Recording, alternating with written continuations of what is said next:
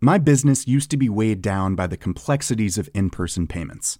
Then, Tap to Pay on iPhone and Stripe came along and changed everything. With Tap to Pay on iPhone and Stripe, I streamlined my payment process effortlessly. Now I can accept in-person, contactless payments right from my iPhone. No extra hardware required. What's truly remarkable is how I can cater to all of my customers' payment preferences. Whether they're using cards, Apple Pay, or other digital wallets, Tap to Pay on iPhone and Stripe ensure a smooth checkout experience every time. And it's not just me. Stripe helps businesses of all sizes, from local markets to global retailers, scale quickly and stay agile. To learn how Tap to Pay on iPhone and Stripe can help grow your revenue and reach, visit stripe.com/tapiphone. I'm Sandra, and I'm just the professional your small business was looking for. But you didn't hire me because you didn't use LinkedIn Jobs. LinkedIn has professionals you can't find anywhere else, including those who aren't actively looking for a new job, but might be open to the perfect role, like me. In a given month, over 70% of LinkedIn users don't visit other leading job sites. So if you're not looking on LinkedIn, you'll miss out on great candidates like Sandra. Start hiring professionals like a professional. Post your free job on linkedin.com/achieve today.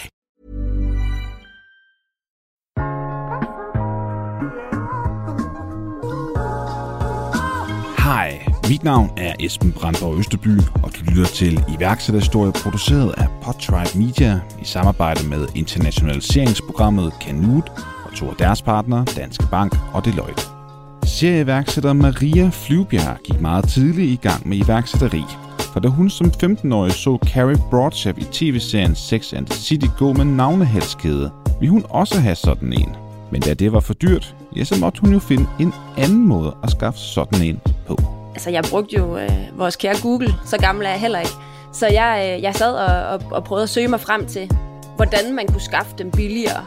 Og der poppede den her sådan lidt halv-dodgy website op i Israel. Og jeg fik taget kontakt til dem, hvor de netop sådan informerede mig om, at jamen, der skulle jeg altså købe lidt flere end bare én, for at det kunne betale sig for dem at lave dem. Så satte jeg mig det for. Det lykkedes heldigvis for Maria, og da efterspørgslen var stor, startede hun på den baggrund en webshop. Da hun godt 4 år senere fandt en køber, opstod der imidlertid problemer med betalingen, og derfor måtte hun hive vedkommende i fodretten. Da de indgik forlig, fik hun råd til at rejse og starte Shoeplus, som var en webshop-bygger baseret på WordPress. Her kan du blandt andet glæde dig til at høre, hvorfor en freemium-model var så stor en fejl, at virksomheden endte med at lukke. Ellers har jeg ikke så meget med at sige en rigtig god lytterfornøjelse. Maria, ordet er dit. Jeg ved ikke, om det er normalt. Jeg tror, der er mange, der måske sælger lidt forskelligt, når de er børn, men det var i hvert fald noget, jeg var meget bidt af, at stå nede ved vejen og sælge forskellige ting.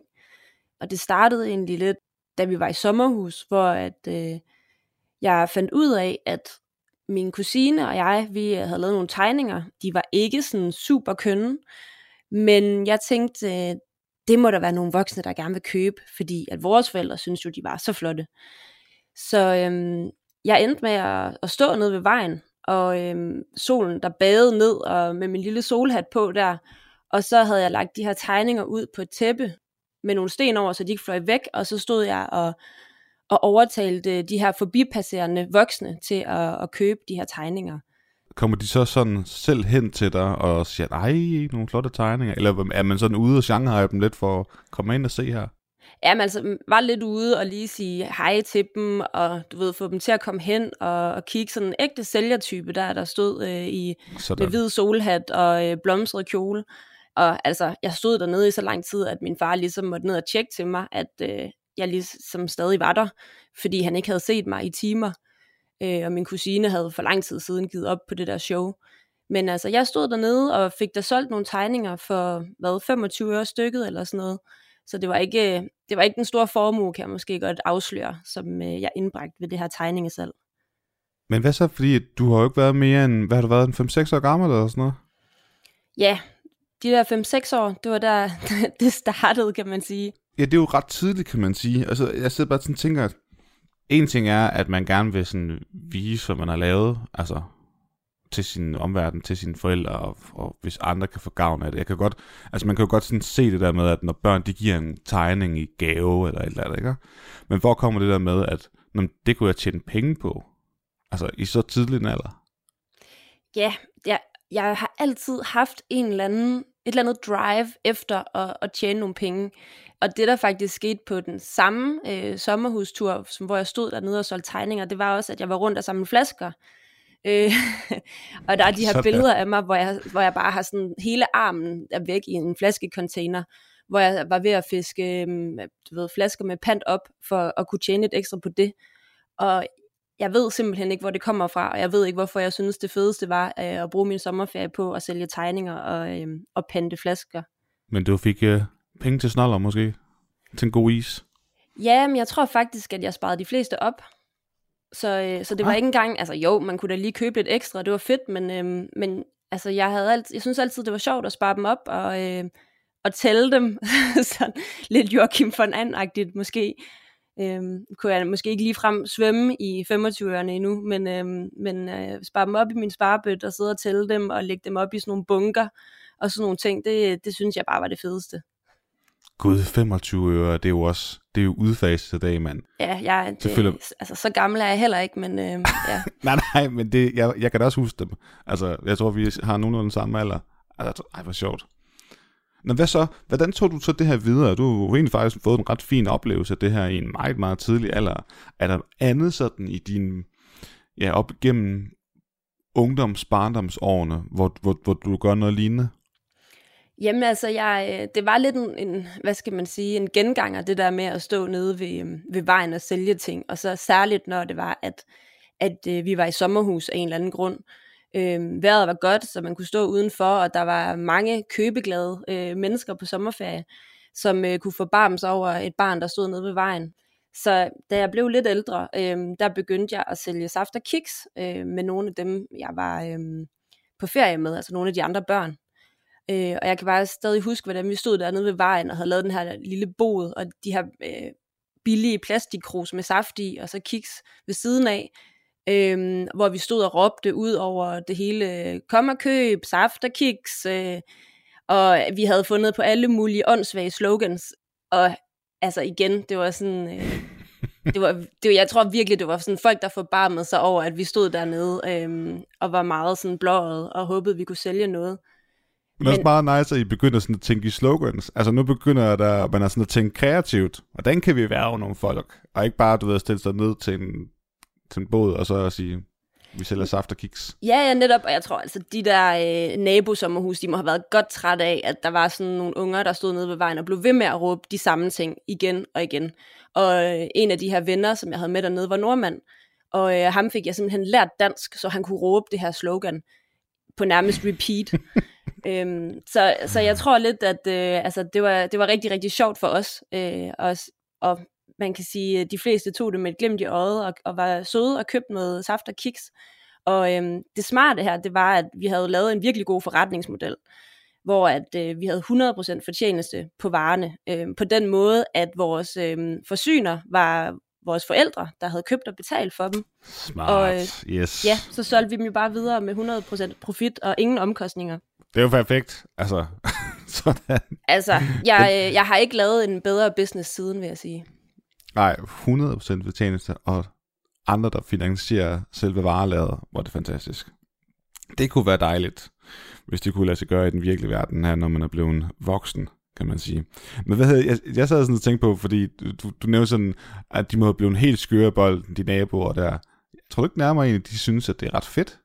Altså, at sejt, at der er nogle børn her, som tager noget initiativ, og du ved, fuck nu det, at man skal ikke altid have lov og regler op for at sætte en bod op. Altså, det er jo bare børn, der krammer lidt her. Jo, selvfølgelig. Det tænker jeg da også. Altså, der er der mange, der virkelig har syntes, at det var fedt, og det er jo også derfor, at folk har støttet os, tænker jeg. Fordi at det måske ikke lige er sådan en kop fondsaft og en eller anden tør kiks, man har mest brug for, når man er i sommerhus. Men at de så alligevel lige har købt, fordi at vi stod der, det var jo super fedt. Jeg tænker bare, at det kunne være ret nice, hvis det er, nu har jeg ikke selv børn, men hvis man sådan i en sommer kan få sine børn til at stå og sælge saft og kiks, som I gjorde, eller is, eller hvad ved jeg. Fordi det er jo noget, folk skal have, og fordi det er varmt. Og de får den der oplevelse ud af, at man giver en service, at der er nogen, der er interesseret i det, man har lavet til en.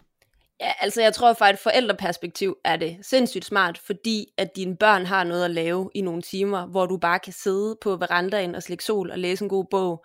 Og så tænker jeg også, det var derfor, at de var helt okay med, at de lagde ud for varelageret. Det var billig børnepasning. Men hermed også en opfordring til, at hvis man ser unge mennesker, som står og prøver at forsøge at sælge et eller andet på et krammermarked eller et eller andet, jeg tror bare, det giver et eller andet sådan... Måske man tænke på, at børn og unge mennesker, den sags skyld, de har måske brug for noget anerkendelse og noget bekræftelse i en lidt anden dur, end vi andre som voksne måske. Ja, det ved jeg ikke, om jeg tager ud, om det kommer ud af tidsspor, men der er et eller andet med det der med at støtte op, når det er sådan, at børn de tager initiativ til et eller andet. Jamen helt sikkert, altså ned og køb noget. Der er jo, jeg støder det tit på børn, der sælger legetøj nede ved vejen, især når det er lidt bedre vejr, end det er nu. Og det er jo bare med at gå ned og købe noget af dem. Altså det koster jo ikke også noget som helst, den er 5 kroner eller 10 kroner eller noget. Men præcis. De gange jeg har gjort det, de får bare julelys i øjnene, og er så glade for det. Præcis. Hvordan tager du så det her med videre? Som du selv sagde, det er jo ikke fordi, du blev en anden Joachim von And af det her, men selvom der var 100% fortjeneste. Men hvordan tager du det her med videre? Altså, hvor du må have fået lidt blod på tanden af og i en ung alder i din sommer og skulle sælge nogle ting til forbipasserende. Altså, da jeg var teenager, der var det jo Sex and the City, der var en af de her helt store ting, hvor Carrie jo er hovedpersonen, og hun havde sin egen navnehalskæde. Det blev jeg også nødt til at få. Så jeg kiggede på, hvordan jeg kunne få en, og de var simpelthen så dyre, fordi at de var i guld eller sølv, og de skulle håndlaves af en guldsmed. Så jeg fandt ud af, at hvis jeg købte 10 styks ved en guldsmed i Israel, kunne få dem billigere. Så det tænkte jeg, det var jo egentlig meget fint. Så skulle jeg bare have 9 andre, der gerne ville have en navnehalskæde. Men hvordan fandt du ud af det? Hvordan fandt du ud af, at det kunne du købe i Israel? Og hvor gammel har du været på det her tidspunkt? Jamen her var jeg jo de her omkring 15 år. Og jeg brugte jo vores kære Google, så gammel er jeg heller ikke. Så jeg sad og prøvede at søge mig frem til, hvordan man kunne skaffe dem billigere. Og der poppede den her sådan lidt halv-dodgy website op i Israel. Og jeg fik taget kontakt til dem, hvor de netop sådan informerede mig om, at jamen, der skulle jeg altså købe lidt flere end bare én, for at det kunne betale sig for dem at lave dem. Så satte jeg mig det for. Fedt. Sådan. Og så, men du skulle alligevel også have 10 styks. Hvordan fik du afsat dem? Altså, for det her det er jo egentlig et godt eksempel på, at man skal have solgt noget, inden man køber det ind. Ja, altså det er jo det, man kalder for dropshipping, hvor man rent faktisk tager imod ordrene og betalingen, inden man behøver at betale for bestillingen. Så det er faktisk rigtig smart. Og det lavede jeg jo så, inden jeg vidste, at der var noget, der hed dropshipping. Men det jeg gjorde, det var, at jeg slog en annonce op online, hvor jeg skrev, at man kunne købe en navnehalskæde. Og det var en Facebook, eller hvad? Nej, det var på Trendsales. Ja. Hvor det var der salget foregik. Jeg tror det var på DBA og Trendsales. Og den her annonce kom op på Trendsales, og jeg fik de 9 ordre, og jeg fik min navnehalskæde. Men det der skete bagefter, det var, at ordrene de væltede ind. Så du fik meget mere end de 10 du egentlig skulle have bare have købt ind for at teste, om det her det kunne et eller andet? Ja, altså jeg fik sindssygt mange ordre. Det var faktisk sådan, at jeg havde slet ikke regnet med, at der var så stor efterspørgsel efter det, og det blev så omfattende, fordi at de her navnehalskæder, det er jo ikke bare sådan, at du får dit navn, og det er det. Du skal vælge, om det skal være guld eller sølv, og sten i i'et, og streg under navnet, og hvad ved jeg. Altså, der var nogen, der bestilte med en saks under navnet, fordi de var frisører, virkelig sådan, ja, det er nogle særlige typer. Nej, jamen, det er rigtigt. Det er lidt ligesom, når man snakker om, hvordan man skal lave den perfekte skjorte, som Barons, eller de perfekte bukser fra Shape a New Tomorrow. Man tænker, det er jo bare bukser, eller det er bare en skjorte. Eller i det her tilfælde, det er bare en navnehedskæde, men der er bare så mange materialer. Det var åbenbart et billede ind til folks sjæl på nogle punkter. Altså, det var virkelig en stor ting for nogle af de her folk, der bestilte. Men det korte af det lange er jo så, at de her ordre vælter ind, og jeg får oprettet en webshop for at kunne håndtere det lidt bedre end på Trendsales, hvor det blev til sådan en mega lang tråd af folk, der skrev ind og spurgte, hvornår deres halskæde kom og lagde ordre og alle mulige ting. Så jeg får lavet en webshop til det. Hvordan så med det? Fordi du er jo kun 15 år gammel på det tidspunkt. Og mig bekendt, så skal man jo være 18 år, hvis det er så, at man skal stifte et CVR i sit eget navn. Ja, præcis. Og Esben, det var jo faktisk sådan, at vi endte med at få en rigtig, rigtig høj omsætning også. Så jeg var tvunget til at stifte et CVR. Det havde jeg ikke lige tænkt. Jeg havde egentlig bare tænkt, at det skulle være en hobby-ting ved siden af. Men som du selv siger, jeg måtte ikke stifte et CVR-nummer. Jeg måtte ikke lave en virksomhed, fordi jeg var under 18 år. Så jeg var jo ikke myndig endnu. Og det var jo faktisk et ret stort problem, fordi at sådan rent lovmæssigt, så havde jeg så høj en omsætning, at jeg skulle betale moms. Men jeg måtte ikke rent lovmæssigt stifte en virksomhed. Så jeg kunne ikke få det her CVR-nummer, som gør, at man skal betale moms. Så jeg var sådan lidt en lus fanget mellem to negle. Og ja, jeg endte med at prøve at få mine forældre til at oprette en virksomhed for mig. Og det tog faktisk lidt tid, fordi det ville de ikke helt have noget at gøre med. Men til sidst så forbarmede min mor sig over mig og oprettede virksomheden i hendes navn til at starte med. Okay. Så det lykkedes faktisk til sidst. Det er sjovt det der, fordi nu har vi jo haft et par stykker igennem, som har stiftet virksomheden sådan virkeligheden lidt seriøst. Altså før de var 18 år gamle. Det der problem der er sådan, at går sådan lidt igen. Lidt en skam, at man ikke kan lave en eller anden løsning på det af en eller anden art. Men omvendt, det er også... Man er jo ikke myndig. Nej, jeg ved det ikke. Anyway, det må være en opfordring til politikere og andre instanser at tage fat på. Jeg kunne godt tænke mig at høre lidt mere om, fordi jeg har hørt, at det går jo så stærkt, at du kan jo heller ikke stå og gøre det her alene. Og lidt ligesom da du fik nordmanden til at råbe danske slogans ud på sommerhusene, når du havde ferie, så skulle du jo også faktisk til at hyre folk til at gøre nogle ting her. Altså til at hjælpe med pakning og så videre. Hvad var det? Ja, altså jeg kørte jo lidt sådan et hårdt program med, at jeg gik i gymnasiet, og så tog jeg hjem, og på vej hjem hentede jeg de her smykker fra Israel. Og så når jeg kom hjem, så sad jeg og pakkede dem om og gjorde dem pæne, og så tog jeg på posthuset og sendte dem igen. Og det går jo, altså det tager så meget om sig med de her pakker, at jeg bliver nødt til at hyre nogle af mine veninder ind. Så vi sidder der på et ekstra kontor, min far han havde, og så sidder vi og pakker smykkerne om, mens vi sidder og snakker og hygger os. Og de får selvfølgelig løn for det her, for at hjælpe mig. Fedt. Ja. Var det ikke underligt? Altså, du er mega ung, og pludselig så ja, det kan godt være, det er hyggeligt at hyre sin veninde, men du er stadig, det er dig, der bossen jo. Altså, det var, med nogle af dem var det slet ikke underligt, men der var faktisk en veninde, som jeg hyrede ind. Hun endte med, altså det skulle være sådan lidt mere, de fleste veninder, jeg hyrede ind, det var bare lige for at komme ind og pakke nogle pakker, og så fik de lidt timeløn for det, og det var fint. Men så er der en af de her veninder, der overtaler mig til, at hun skal være sådan lidt mere partner i virksomheden. Og jeg kan bare stadig huske, at jeg hyrede hende ind, og var sådan, okay, nu starter vi med, at du arbejder lidt mere, og så får du et bankkort, og så får du, hvad skal man sige, login, og alle de her ting, sådan mere ansvar. Og det går simpelthen helt galt. Altså hun ender med at hæve penge på firmakontoen og bruge dem privat. Nej. Og altså jeg ved heller ikke, hvad man kan forvente af en gymnasieelev. Men det var lidt det. Så er vi jo nødt tilbage til den der, som jeg lige snakker om, at man skal jo også være myndig, fordi frontal, altså al respekt for, hvis man er ung og gerne vil starte en virksomhed, det er jo så fedt.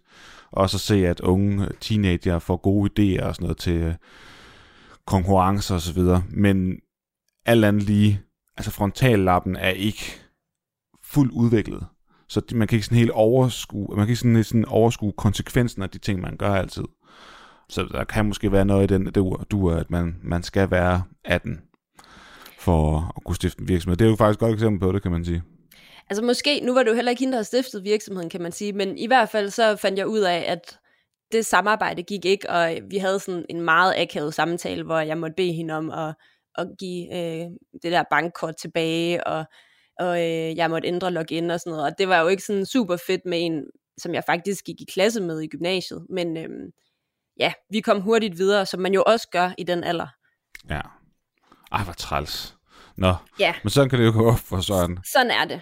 Nej, men altså, der var jo også på et tidspunkt her, hvor jeg jo som sagt kører frem og tilbage til posthuset, og så min far, han skal hente en pakke en dag, så han kommer op på posthuset med pakkesedlen og giver den til postdamen, og hun læser så hans navn, og så siger hun, er du far til Maria Flyvbjerg? Og så siger han, ja, det er jeg. Og så siger hun, hun er vores største kunde. Og det siger måske bare lidt om, hvor meget jeg kom på det der posthus. Ja, fordi du har tit været nede. Var det sådan, hvor du fra? Er du ude fra sådan en provinsby, eller hvad? Altså, jeg er fra Aalborg, så det er, hvordan man definerer provins. Det er selvfølgelig ret nok. Men mere, du ved, er du fra en by med 4.000 indbyggere, hvor det var det eneste posthus? Nej, så lille er Aalborg heller ikke. Der var flere posthus. Det var heller ikke sådan ment. Der var flere posthus i Aalborg, men det var ligesom det lokale posthus, det her. Men jeg vil sige, der var en del indbyggere rundt om. Lad os sige det sådan. Yes. Ja, så det pointerede meget godt, at du kom derned tit, og du gav den gas. Ja, altså mig og postdamen, vi var på første navn. Det kan man vist godt sige. Eller fornavn. Episoden, du lytter til her, er bragt sammen med vores annoncørpartner Deloitte, som er Danmarks største revisions- og rådgivningshus. De hjælper særligt vækstvirksomheder med blandt andet warrant-programmer, som ofte etableres uden overholdelse af de gældende lovkrav, samtidig med, at der ikke er vurderet for mulig skatteoptimering. For mere information til, hvordan du gør det korrekt, se link i show notes. Hvor ender det her så henne? Fordi du snakker om, at det er gået godt og så videre, men jeg ved jo også, at du starter andre ting og senere hen, så det her, det ophører jo også på et tidspunkt. Og hvordan og hvornår gør det? Jamen, altså det stopper efter 3,5 års tid, hvor jeg egentlig gerne ville til København og læse, og inden da ville jeg gerne ud at rejse, og jeg var så træt af, at jeg under alle mine ferier indtil da havde skulle besvare e-mails og pakke pakker og være tilgængelig. Så jeg beslutter mig for at sælge webshoppen. Ja, hvordan gør man så det? Sådan går man så på Amino eller Facebook-grupper, eller hvordan gør man det, når man... Ja, det var faktisk på Amino, at jeg endte med at finde køberen. Og der var nogle forskellige, som bød ind, og så tog jeg det højeste bud, selvfølgelig. Selvfølgelig. Men hvordan så, fordi du siger, du tog det højeste bud, har man ikke sådan, hvor man har nogle krav til sådan, at vi vil gerne have nogen, der også, altså hvad er det for nogle personer, der ligesom overtager den, eller hvad er det?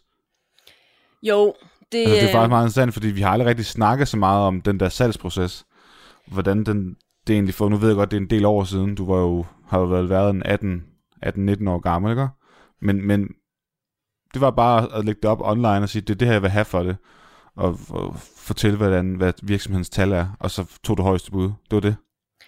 Ja, og jeg burde måske have tænkt lidt mere over, hvem jeg solgte det til, fordi jeg havde jo faktisk fået rigtig gode anmeldelser på Trustpilot, og jeg havde virkelig tilfredse kunder hele vejen igennem. Men jeg endte faktisk med at sælge det ud fra prisen, og jeg fik en rigtig fin portion penge, men det endte faktisk med, at hende, der købte, hun for det første endte med at køre den her webshop i sænk, og de her dårlige anmeldelser begyndte at trille ind, efter hun havde overtaget. Og jeg fik faktisk ikke alle pengene. Nå. Ja, så vi fik aftalt sådan en ratebetaling, hvor at hun jo selvfølgelig lige skulle overtage webshoppen, og skulle tjekke, at alt var i orden, og så betalte hun af i rater. Men det viste sig så senere, at hun var en dårlig betaler. Og jeg endte faktisk i fodretten med hende for at få de sidste penge for webshoppen. Og dem, jeg endte med at bruge flere penge på advokater, end på de her penge, hun skyldte mig. Og jeg kan huske, vi sidder der i sådan et retsmøde, som man så ringer ind til. Og jeg var sindssygt nervøs, mit hjerte, det hamrede bare afsted, ikke? Og jeg sad der som 19-årig, og det var en ældre kvinde med 2 børn og alt muligt, som jeg sådan ligesom skulle i telefonret med, og hun ringer ind og kommer med alle mulige dårlige forklaringer om, at hun havde mistet synet på det ene øje, og nu var hun syg, og hendes mand var syg, og jeg ved ikke, hvad der ikke var galt, og det kan jo sagtens være, at det også har været tilfældet, men jeg står bare ligesom fast på, at jeg bare rigtig gerne vil have de penge, som hun skyldte mig. Og vi ender så med at indgå et forlig med den her retsperson, der også sidder med i det her kald. Så vi halverer det beløb, som hun skyldte mig. Og jeg har det sådan, at det er sgu bedre end bare at vinke farvel til alle pengene. Ja. Så når du ser tilbage på sådan noget, så vil du gerne, altså hvis man sådan lige skal tage den videre, så sådan at reflektere lidt over, hvad man skulle have gjort anderledes. Også fordi der kan jo være folk, der sidder og lytter til det her og tænker, jamen jeg har også en virksomhed, som jeg godt kunne tænke mig måske faktisk at få solgt, så jeg kan komme videre i konteksten. Altså der er jo platform til, nu nævnte du Amino, men jeg tror det hedder Saxis i dag eller sådan noget. Altså der er sådan nogle virksomhedsbørser, hvor man kan lægge de her ting her ud på, men der er nok nogle overvejelser, man ligesom skal have gjort sig. Nu var du selvfølgelig ikke særlig gammel, og det er første gang, du har prøvet det, men hvis du tænker tilbage på det, og også på den oplevelse, du har haft, hvad vil du så have gjort anderledes? Jamen altså, jeg vil helt sikkert ønske, at jeg havde vettet hende lidt mere, og tjekket, hvem er hun som person, hvad er hendes sådan, etiske retningslinjer, hvordan driver hun virksomhed, og hvor vil hun tage den her webshop hen, fordi der havde der ikke været noget federe, end hvis den stadig havde været der i dag, og bare kørt derudad med at sælge produkter, i stedet for, at den lukkede ned. Ja, fordi så kunne man også have haft det som sit legacy, og kunne sige, jamen det var jeg faktisk med til at starte en gang. Præcis, og det var også, altså det gjorde det ondt i hjertet at sidde og se, hvordan de dårlige anmeldelser trillede ind, efter hun havde overtaget den. Fordi at folk vidste jo ikke nødvendigvis, at der var kommet en ny ejer. De købte sig jo, fordi at det var en webshop, der havde et godt ry. Ja, det fik I ikke kommunikeret, altså overhovedet til kunderne heller, at nu virksomheden opkøbt af en anden. Jo, det fik vi da helt sikkert. Vi fik det da både kørt ud på de sociale medier, man brugte dengang, og i nyhedsmail. Men det er jo ikke alle, der tjekker de ting. Nej, når de går ind og køber, så tjekker man jo bare lige Trustpilot. Præcis. Så der er der helt sikkert blevet sådan mere idealistisk. Jeg lærte jo også, at man skal vælge sine kampe med omhu.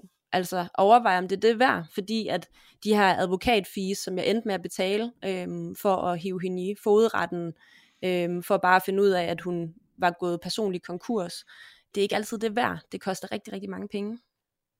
Ja, præcis.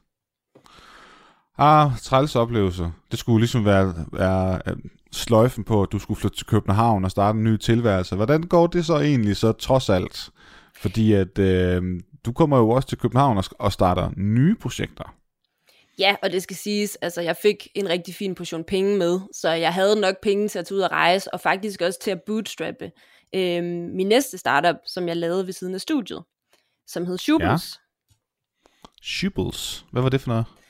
Jamen altså, det var jo en tech-startup, hvor folk kunne starte deres egen webshop, uden at de behøvede at lære kode. Ja, okay, så det har man set sådan produkter der sådan til det, altså at man kan lave webshops eller hjemmesider og så videre. Det er jo lidt ligesom med WordPress, Shopify og sådan noget. Altså en tidlig form for Shopify måske i virkeligheden. Ja, sådan tænk Shopify eller Ticktail for eksempel. Ja, det kender jeg ikke. Ticktail. Jamen det er en svensk startup, den må du tjekke ud. Okay, det er vist. Nå, okay, men hvor kommer den idé fra? Fordi det her, det er jo noget helt andet. Altså, du har før arbejdet med e-commerce, og det er det her sådan set også, men det er jo, hvor du skal lave tech-produkter, og det har du ikke prøvet før. Så hvordan søren kommer den idé fra? Ja, og det kom jo fra, at jeg selv havde udfordringer med at lave min egen webshop, da jeg havde den. Men jeg indser jo også hurtigt, at jeg ikke kommer til at kunne kode det her. Så jeg laver sådan nogle sedler om, at jeg søger en programmør, der faktisk kan lære mig at kode. Det var sådan, ja, det første ønske. Det var det der udgangspunktet. Yes, okay. Ja, måske havde jeg lidt høje tanker om mig selv, det ved jeg ikke, men altså jeg sætter de her sedler op rundt omkring på ITU og KU og DTU og også på mit kollegie, hvor jeg på det her tidspunkt bor. Og der går noget tid, og der er kun én, der reagerer på de her sedler. Og det var Rasmus, som viste sig at være selvlært autodidakt programmør. Og vi møder hinanden så her i starten af efterårsferien. Og jeg forklarer ham om min idé og mine udfordringer med selv at have en webshop, og vi ender faktisk med at sidde hele efterårsferien og udvikle på Shubels, stort set i døgndrift. Og da ferien var omme, så havde vi faktisk smidt sådan en MVP, altså et minimum viable product sammen, så hvor folk kunne oprette deres egen webshop. Fedt. Og hvordan bliver det taget imod så? Jamen altså, det der jo er, når man laver sådan et produkt, det er jo, at man selv synes, at det er verdens navle, der lige sker lige foran en, men andre ved jo ikke, det sker. Så der skete ikke så meget til at starte med, men altså, vi fik da lavet noget linkbuilding og gjort opmærksom på det her, og så begyndte de her kunder lige så stille at trille ind, eller brugere, som oprettede deres egen webshop. Ja, så det er sådan meget stille, langsomt til at starte, men det er jo meget, altså, det er jo sådan, det er for de fleste, at der er ikke nogen, der kender en, og hvordan kan man lige få sit budskab ud, eller fortælle, at man overhovedet eksisterer, sådan så der og i øvrigt til nogle relevante folk, ikke? Altså, hellere have 100 gode, altså folk, som kunne bruge det, end 100.000, som slet ikke er interesseret i det. Ja, præcis. Altså, jeg går jo meget ind for den der med, at man skal have 1000 true fans. Hellere det, end at have 100.000, der bare sådan køber hos en gang imellem og ved, hvem man er. Så de der 1000, der bare er hardcore fans, de er meget bedre at have. Jeg må lige også sige til det der med, at du var så naiv og tro, at det kan jeg da bare lige finde en programmør, der kan lære mig at gøre. Altså, jeg elsker det der. Det var selvfølgelig langt ude, men jeg elsker den der pipi-tilgang. Altså, det jeg ikke har prøvet før, jamen det kan jeg da bare lære, ikke? Er det ikke sådan, er det ikke noget med, at der er et ordsprog eller det? Jo, og altså det jeg jo også havde tænkt til at starte med, det var jo, at jeg skulle sidde og programmere den her platform. Så den her programmør skulle bare lære mig det, og så kunne jeg jo selv gøre det. Men der var jeg nu glad for, at vi endte med at lave et team, hvor jeg så kunne fokusere på det viste sig, at jeg var god til, og det var ikke at programmere. Det var mere at sprede budskabet og sådan businessdelen og brugerdelen, og han kunne så fokusere på at programmere og finde den rigtige platform og alle de her ting. Sådan her i den startfase i det er jo også der, man ofte sådan oplever nogle vitale fejl, eller man afprøver nogle ting, for sådan at finde ud af, hvad er det egentlig for en retning, vi skal gå i med det her. Altså, jeg er med på, at I har en idé, som I gerne vil sådan, I har lavet en minimum viable product, og nu skal den ligesom videreudvikles, og I skal få folk til sådan at tjekke jer ud, og se om de gider rent faktisk at købe noget. Hvad gør I der? Altså sådan for at få salget i gang, altså for at få brugere til sådan at bruge det her? Jamen altså, jeg prøver jo lidt at sætte mig i brugernes sted, og tænke, hvor vil jeg selv gå hen, hvis jeg skulle have en webshop, enten skulle starte en fra bunden, eller skulle have en ny webshop. Og så sørger jeg for, at vores link, det var der. Og det er jo, altså, det er jo rigtig meget online, det er jo rigtig meget linkbuilding, men også det der med at sørge for, at de stod på Shubels, når de er i den proces, hvor de kigger efter en webshop. Yes, men du er ikke ude at spørge dem, der har webshops, og sige, hvad er det for nogle udfordringer, I har med at skulle lave en webshop? Altså, fordi en ting er de udfordringer, du selv har haft med din, altså med, da du havde den her navnehalskædes virksomhed. Men det kan jo godt være, at andre, de har nogle andre udfordringer. Altså, så selvom at du sådan må sætte dig ind i, hvad vil jeg selv gøre? Det er jo, altså, det er et rigtig fint udgangspunkt, men det er jo ikke, altså, det er jo kun en lille stikprøve. Hvis du sådan skal have et fyldestgørende, retvisende billede, så skal man jo ofte gerne ud og snakke med dem, som måske skulle købe sit produkt. Vi gik også ud og snakkede med folk. Det gjorde vi ikke i starten, og det fandt vi også hurtigt ud af, at det var en stor fejl. Fordi at så begyndte folk bare at skrive til os. Så skrev de, at de manglede den her funktion, eller det her modul, eller en betalingsløsning, eller hvad det nu kunne være. Så det var den måde, vi startede med at få dialog med brugerne på, og så fandt vi jo hurtigt ud af, som du også siger, at vi bliver jo nødt til at snakke med de her folk. Altså vi bliver nødt til at sætte os i deres sko, og finde ud af, hvad er det for nogle problemer, de står overfor. Præcis, fordi ellers så kan du jo famle lidt i blinde, ikke? Altså så bliver det sådan lidt ens egen gut feelings. Ja, og så udvikler man noget til sig selv, og der er jo 1000 forskellige slags webshops, hvis ikke flere. Altså der sælger alt muligt forskelligt, og der har forskellige udfordringer. Så det giver kun mening at snakke med så mange som muligt, og finde ud af, hvad de havde behov for. Hvad siger de så til det? Jamen altså, der er mange forskellige ting, altså, men det der sådan går igen, det er, at folk gerne vil kunne ændre på looket på den her webshop, sådan at det kan blive deres webshop. Så customize det bare med nogle farver og nogle andre moduler og sådan noget. Ja, præcis, og så er der noget med betalingen, altså betalingsløsningen, hvor at den måde det var på, det var, at man skulle godkendes ved en central sådan betalingsprovider her i Danmark, for at man kunne tage imod nogle forskellige betalingsmetoder. Det skulle ændres, altså de havde brug for en nemmere betalingsløsning. Så det der med at integrere de rigtige payment providers og sådan nogle ting, sådan nogle rigtig spændende ting, det var vigtigt. Episoden, du lytter til her, er bragt sammen med vores annoncørpartner Deloitte. De er en stor international virksomhed, som kan hjælpe dig med rådgivning til kapitalfremskaffelse, herunder kapitalstrategi og kapitalstruktur. For mere information, se link i show notes. Hvordan får I så folk med ombord? Fordi er det bare nok, at de hører, hvad de siger, og så udvikler noget ud fra det? Kommer folk så bare stormende, ligesom de gjorde, da du solgte navnehalskæder?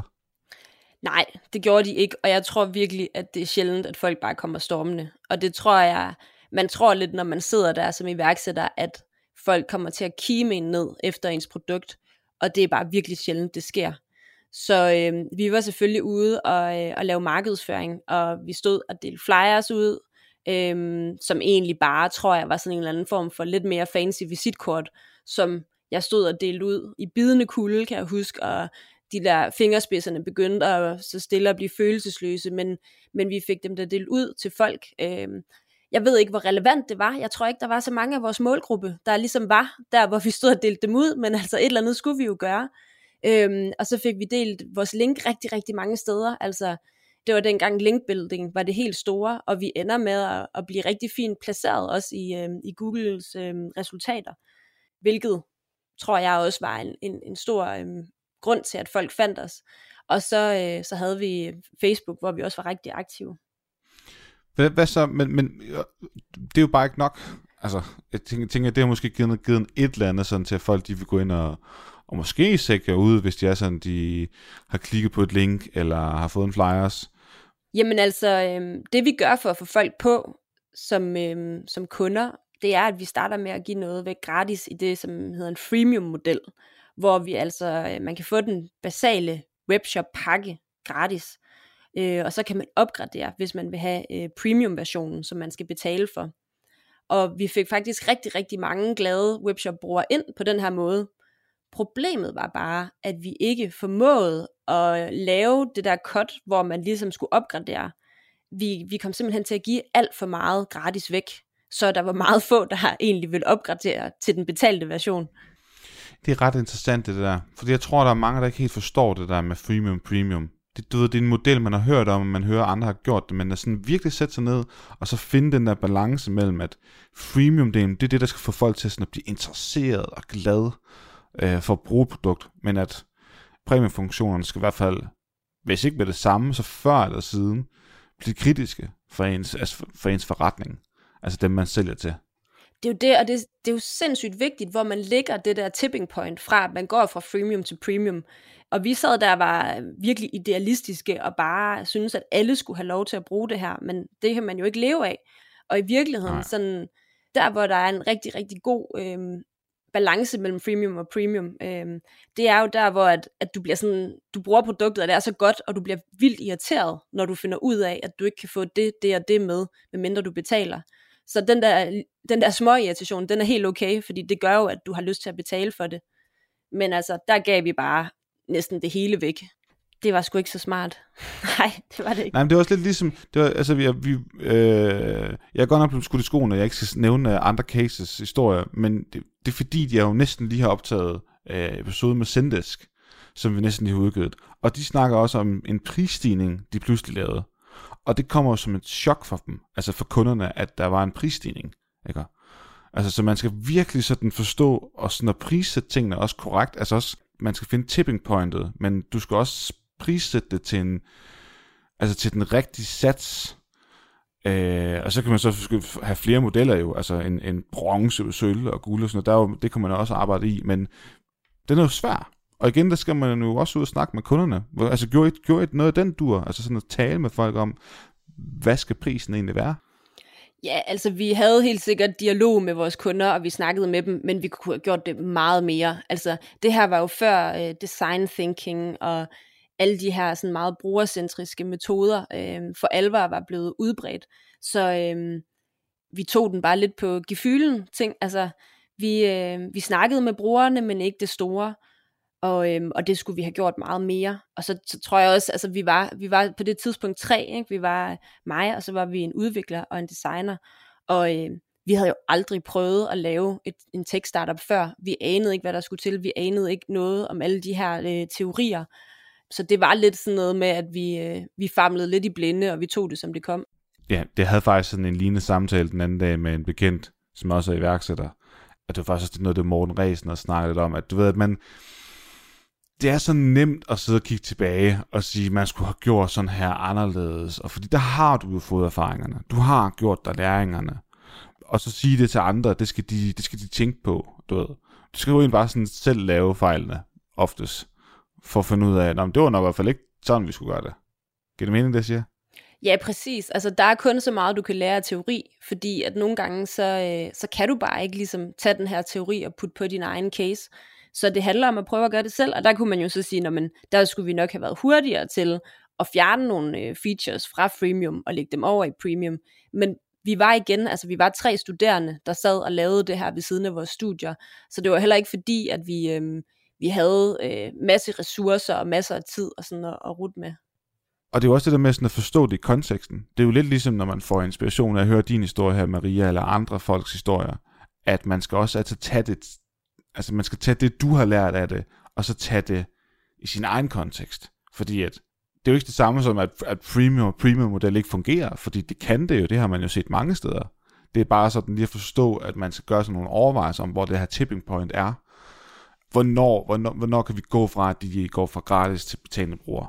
Og hvordan kan der virkelig også være en opgradering til, at de bliver udvidet brugere osv.? Præcis, og der kan man sige, der er det måske lidt nemmere at give folk features, end at tage dem fra dem.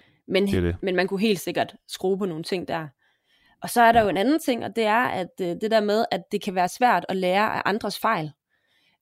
Og det tror jeg, altså min far er blevet irriteret på mig mange gange, men jeg skulle da selv først investere en stor del af mine penge i en enkelt aktie, som så valgte at gå helt nedenom og hjem, før jeg fandt ud af, det var måske ikke så smart, selvom min far havde sagt det til mig mange gange.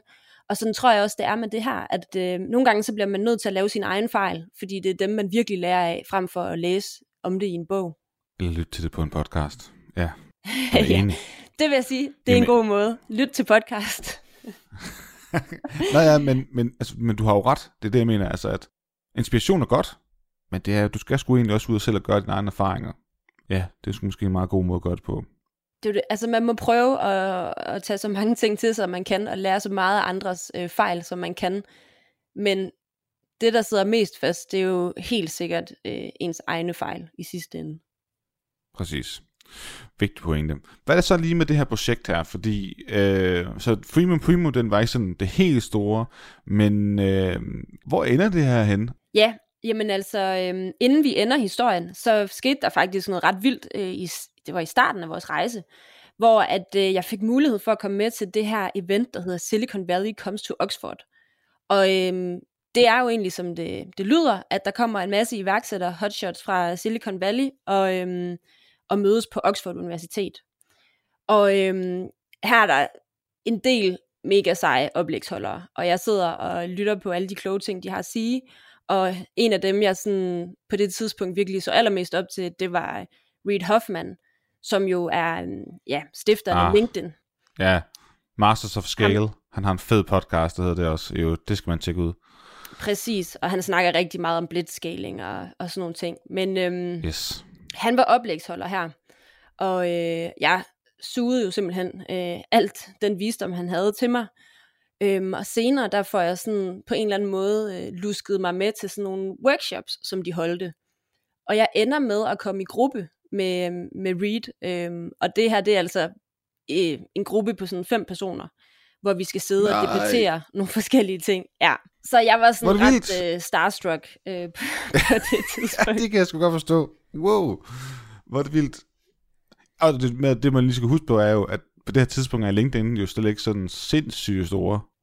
Nej, de var ikke kæmpe store. Men de var sådan... Altså LinkedIn launchede i 2003, så på det her tidspunkt, der var de altså et unicorn, og de var værdisat til et par milliarder dollars. Det er rigtigt, yes.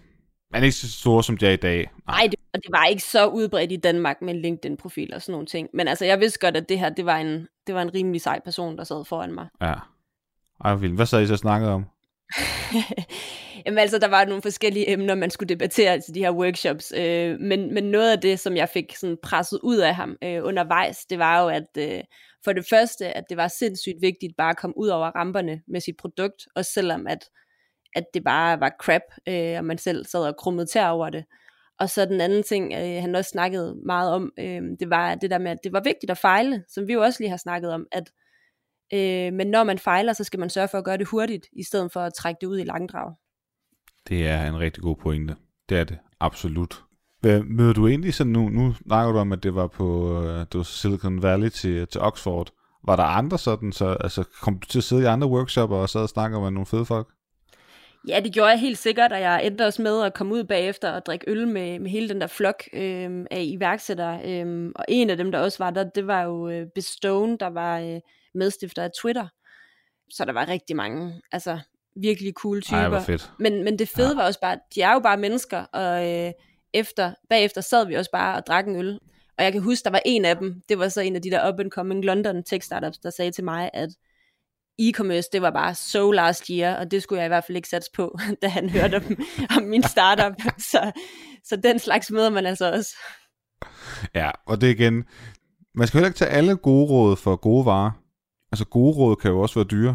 Så de forstår jo ikke de konteksten af, hvorfor du spørger om det her, eller kender din case og din forretning og alt sådan ting. Så man skal også tage gode råd med et gran salt nogle gange, kan man sige. Det er så sindssygt vigtigt at sortere i informationen, og hvis man har et produkt, hvor man kan se, at brugerne elsker det, så kan det godt være, at der kan komme en investor og sige, det er crap, men nogle gange, så må man tage, hvad man kan bruge og smide resten væk. Præcis. Hvordan afslutter det her så? Altså, hvor ender det her projekt henne, det her med Shoeless?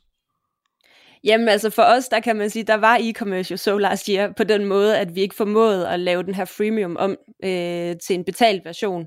Vi kunne simpelthen ikke få vores brugere til at blive betalende kunder, så vi ender med at lægge det ud som gratis kode og et gratis plugin, og så går vi tilbage og fokuserer lidt på vores studier. Alright. Ved du så, hvor den endte hen? Altså, fordi hvis I bare har frigivet den som en open source, som det jo vel egentlig hedder, er der så nogen, som ligesom har taget den med videre og bygget noget videre på den? Ja, det var jo selvfølgelig vores håb, at der var nogen, der ville samle den op og tage den med videre, men den endte med, at der var nogen, der havde deres webshop ved os et stykke tid efter vi var lukket, men som så endte med også at skifte system, fordi at det ikke blev vedligeholdt mere i koden. Så den fik en stille begravelse. Så kan det jo gå. Sådan går det i startup-verdenen. Og heldigvis, så blev det her jo ikke dit sidste projekt. Det tog ikke pusten af dig. Du startede andre virksomheder, og det kommer vi til at høre om i næste episode med dig, Maria.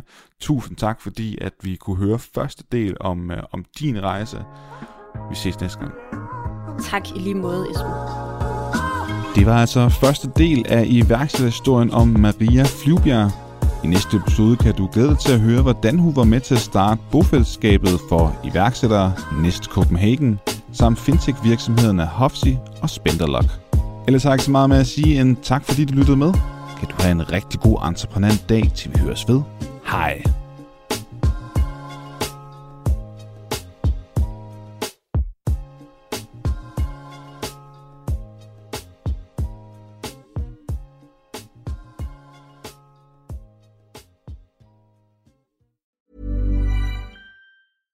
Step onto the legendary clay courts of Roland Garros, where the world's best players battle it out for a chance to win the French Open title. Tennis Channel Plus is your place to watch. Stream every court from your phone or smart TV, live in HD.